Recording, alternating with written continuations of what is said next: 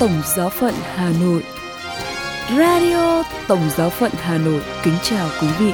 Mời quý vị nghe chương trình phát hành hôm nay, thứ Năm, ngày 6 tháng 4 với những chuyên mục Giáo lý hàng tuần với Đức Thánh Cha. Và kế đến là chuyên mục Tin thời sự. Bây giờ mời quý vị nghe Giáo lý hàng tuần với Đức Thánh Cha. Sáng thứ Tư, ngày 5 tháng 4, gần 10.000 tín hữu hành hương đã đến tham dự buổi tiếp kiến chung hàng tuần của Đức Thánh Cha Francisco tại quảng trường Thánh Phêrô. Trong buổi tiếp kiến chung, nhân dịp tuần thánh, Đức Thánh Cha tạm gác lại loạt bài giáo lý về sự hăng say loan báo tin mừng, lòng nhiệt thành tông đồ của tín hữu để trình bày về đề tài thập giá nguồn hy vọng. Đức Thánh Cha quảng diễn: Chúa Nhật tuần trước, phụng vụ đã cho chúng ta nghe bài thương khó của Chúa. Trình thuật kết thúc với câu họ niêm phong tảng đá. Tất cả dường như chấm dứt. Đối với các môn đệ, đó là kết thúc hy vọng.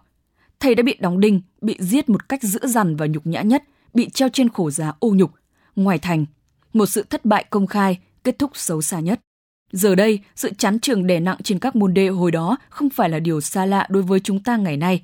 Cả nơi chúng ta cũng có tư tưởng u tối và những tâm tình bất mãn. Tại sao có bao nhiêu người dửng dưng đối với Thiên Chúa? Tại sao có bao nhiêu điều ác trên thế giới? Tại sao những chênh lệch tiếp tục gia tăng và hòa bình vốn được mong ước không đến? Và trong tâm hồn mỗi người, bao nhiêu là chờ mong bị biến tan, bao nhiêu thất vọng, và cảm tưởng thời quá khứ đã qua là thời kỳ tốt đẹp hơn và trên thế giới. Cả trong giáo hội, sự việc không được như xưa. Tóm lại, cả ngày nay, hy vọng dường như bị niêm phong dưới tảng đá mất tín thác. Trong tâm trí các môn đệ, họ yên trí một hình ảnh, thập giá, đó là nơi tập trung mọi sự, nhưng chính tại đó, ít lâu sau, họ đã khám phá một sự bắt đầu mới chính nơi thập giá. Hy vọng nơi Thiên Chúa nảy mầm như thế, sinh ra và tái sinh nơi những hố đen của những mong đợi không được đáp ứng của chúng ta. Và trái lại, niềm hy vọng ấy không bao giờ làm ta thất vọng. Chúng ta hãy nghĩ đến chính thập giá, từ một dụng cụ kinh khủng để hành hình Thiên Chúa đã tạo nên dấu chỉ lớn nhất về tình thương. Cây gỗ chết chóc đã trở thành cây sự sống, nhắc nhớ chúng ta rằng những khởi đầu của Thiên Chúa thường bắt đầu từ những chấm dứt của chúng ta. Chúa muốn tạo nên những việc kỳ diệu như thế. Vậy ngày hôm nay, chúng ta hãy nhìn cây khổ giá để nảy sinh nơi chúng ta hy vọng, để được chữa lành khỏi sâu muộn mà chúng ta vướng mắc, khởi sự cay đắng. Qua đó chúng ta làm ô nhiễm giáo hội và thế giới. Chúng ta hãy nhìn đấng chịu đóng đinh. Và chúng ta thấy gì? Chúng ta thấy Chúa Giêsu bị trần trụi và bị thương tích. Vậy chúng ta hãy lĩnh hội hy vọng nơi hai khía cạnh ấy. Hy vọng dường như tàn lụi nhưng đang nảy sinh sau khi đã đóng đinh Ngài, họ bốc thăm chia áo của Ngài. Thiên Chúa bị lột áo, Ngài có mọi sự nhưng để cho mình bị thiếu mọi sự. Nhưng sự hạ nhục ấy là con đường cứu chuộc. Thiên Chúa thắng trên những vẻ bề ngoài của chúng ta. Thực vậy, chúng ta khó để mình bị vạch trần, khó nhìn nhận sự thật. Chúng ta thường mặc cái vẻ bề ngoài mà chúng ta tìm kiếm và tò mò, đeo những mặt nạ để che đậy và tỏ ra tốt đẹp hơn thực trạng của chúng ta.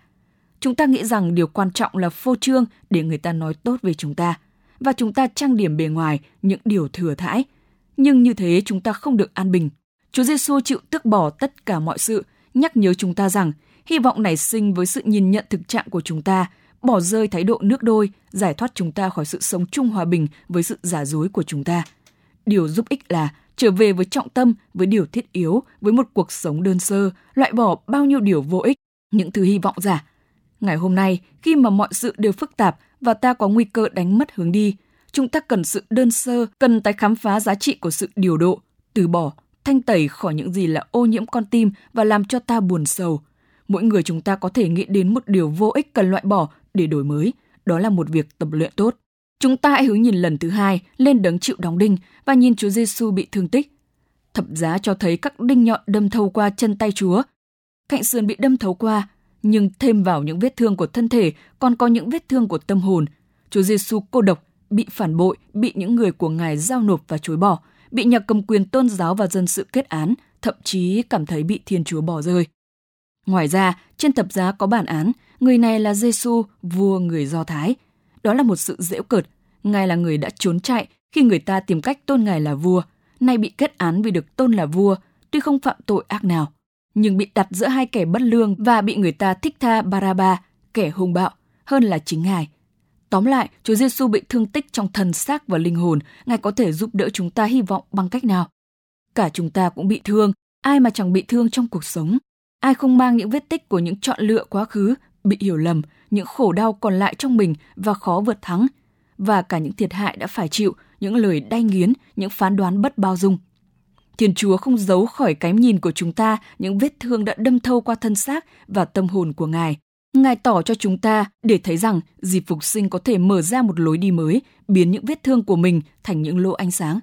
Như Chúa Giêsu trên thập giá không đay nghiến, than trách nhưng yêu thương và tha thứ người làm Ngài bị thương. Như thế biến ác thành thiện, biến đau khổ thành tình thương. Vậy điểm quan trọng không phải là bị thương tích nhiều hay ít trong cuộc sống, nhưng là làm gì với những vết thương ấy. Tôi có thể để chúng làm nhiễm độc trong sự oán hận và buồn sầu, hay tôi có thể kết hiệp chúng với những vết thương của Chúa Giêsu để những vết thương của tôi trở nên rạng ngời. Đúng vậy, những vết thương của chúng ta có thể trở thành nguồn mạch hy vọng khi chúng ta lau khô nước mắt của những người khác thay vì than khóc cho chính mình. Thay vì nuôi dưỡng oán hận vì những gì ta bị tước đoạt, chúng ta chăm sóc những người bị thiếu thốn.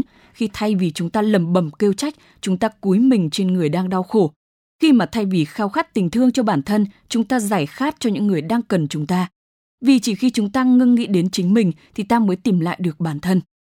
Và khi làm như thế, như Kinh Thánh dạy, vết thương của chúng ta sớm được lành lặn và hy vọng nở hoa. Và Đức Thánh Cha kết luận rằng, trong những ngày tháng này, chúng ta đến gần đấng chịu đóng đinh.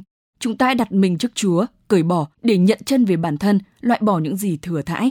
Chúng ta hãy nhìn Chúa bị thương tích và đặt những vết thương của chúng ta trong những vết thương của Chúa. Hãy để Chúa Giêsu tái sinh niềm hy vọng trong chúng ta. Sau đây là phần tin thời sự với những nội dung đáng chú ý sẽ có trong buổi tối hôm nay. Hoạt động tại Tổng giáo phận Hà Nội. Đức Thánh Cha mời gọi cầu nguyện cho các nạn nhân chiến tranh và hơn 3.000 sinh viên sống tuần thánh với Đức Thánh Cha. Bây giờ là phần tin chi tiết. Hoạt động tại Tổng giáo phận Hà Nội. Sau gần 40 ngày học hỏi giáo lý kinh bổn, Giáo xứ Từ Châu đã tổ chức thi cho các hội đoàn trong giáo xứ vào đầu tháng 4 năm 2023. Các lớp học và thi được chia thành 3 giới: giới cao niên, giới trung niên, giới trẻ và thiếu nhi. Mỗi lớp được chia từ 10 người trở lên. Hình thức thi là đọc thuộc lòng cho 3 câu bổn và 3 câu kinh. Mỗi câu đọc đúng được 50 điểm, câu nào đọc sai một từ sẽ không có điểm. Các lớp cao điểm nhất và bằng điểm nhau sẽ thi đấu trực tiếp, chọn ra 6 thành viên xuất sắc nhất để thi. Đội nào có điểm tổng cao nhất sẽ đạt giải thủ khoa, tiếp đó là giải nhì và giải ba. Năm nay, chương trình học giáo lý kinh bổn được cha xứ Du Xe Nguyễn Văn Linh quan tâm chuẩn bị ngay từ khi bắt đầu mùa chay thánh. Nội dung học phần bổn, học tiếp phần 2 của sách bổn truyền thống của giáo phận cùng với các kinh tối sáng ngày thường, kinh Chúa Nhật và các mầu nhiệm ngắm kinh mân côi. Vào Chủ nhật lễ lá ngày 3 tháng 4 là ngày hội thi dành cho giới trẻ và thiếu nhi. Tổng số lớp có 15. Số thí sinh là 334 em. Kết quả buổi thi: thủ khoa lớp huynh trưởng, giải nhì lớp thêm sức 4, giải 3 lớp thêm sức 3. Thứ ba tuần thánh ngày 5 tháng 4 là ngày hội thi dành cho giới cao niên và trung niên. Tổng số lớp là 56, số người thi là 807. Phòng thi được chia thành 2 phòng dành cho 2 giới. Kết quả buổi thi: thủ khoa, giới cao niên và hội vô nhiễm, giải nhì hội mân côi và hội du xe, giải 3 hội vô nhiễm. Ngày hội thi giáo lý kinh bổn mùa chay của giáo xứ kết thúc, các lớp sẽ nhận phần thưởng vào ngày Chúa Nhật Phục sinh.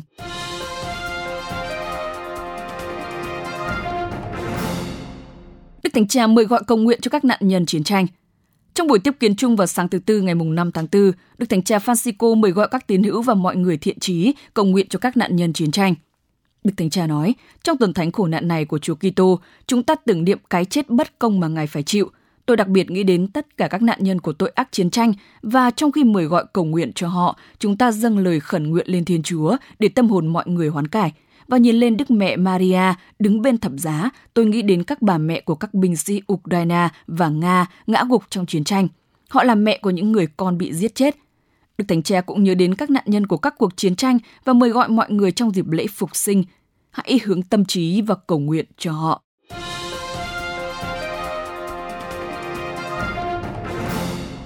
Hơn 3.000 sinh viên sống tuần thánh với Đức Thánh Cha.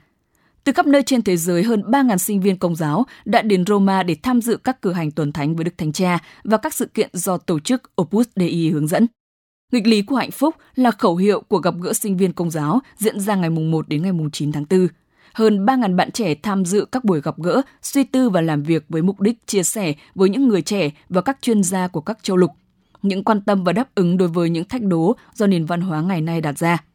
Ngoài các buổi gặp gỡ và làm việc nhóm, các bạn trẻ còn tham dự các nghi lễ tuần thánh với Đức Thánh Cha như lễ lá Chúa Nhật vừa qua, tiếp kiến chung tại quảng trường Thánh Phêrô. Các bạn trẻ cũng có cuộc gặp gỡ với Đức ông Fernando Ocaris, bề trên giám hạt Opus Dei. Hai điểm quan trọng khác của cuộc gặp gỡ là tính phổ quát và sự phong phú về văn hóa. Trong dịp này, các bạn trẻ còn tự nguyện quyên góp tiền cho Caritas của Thổ Nhĩ Kỳ và Syria để trợ giúp các gia đình bị ảnh hưởng bởi trận động đất vào ngày 6 tháng 2 vừa qua. Cuộc gặp gỡ sinh viên Công giáo ra đời vào năm 1968 từ ý tưởng của vị sáng lập Opus Dei. Từ đó, trong 55 năm qua, hơn 100.000 sinh viên đại học đã sống trải nghiệm này. Radio Tổng giáo phận Hà Nội xin chào và hẹn gặp lại.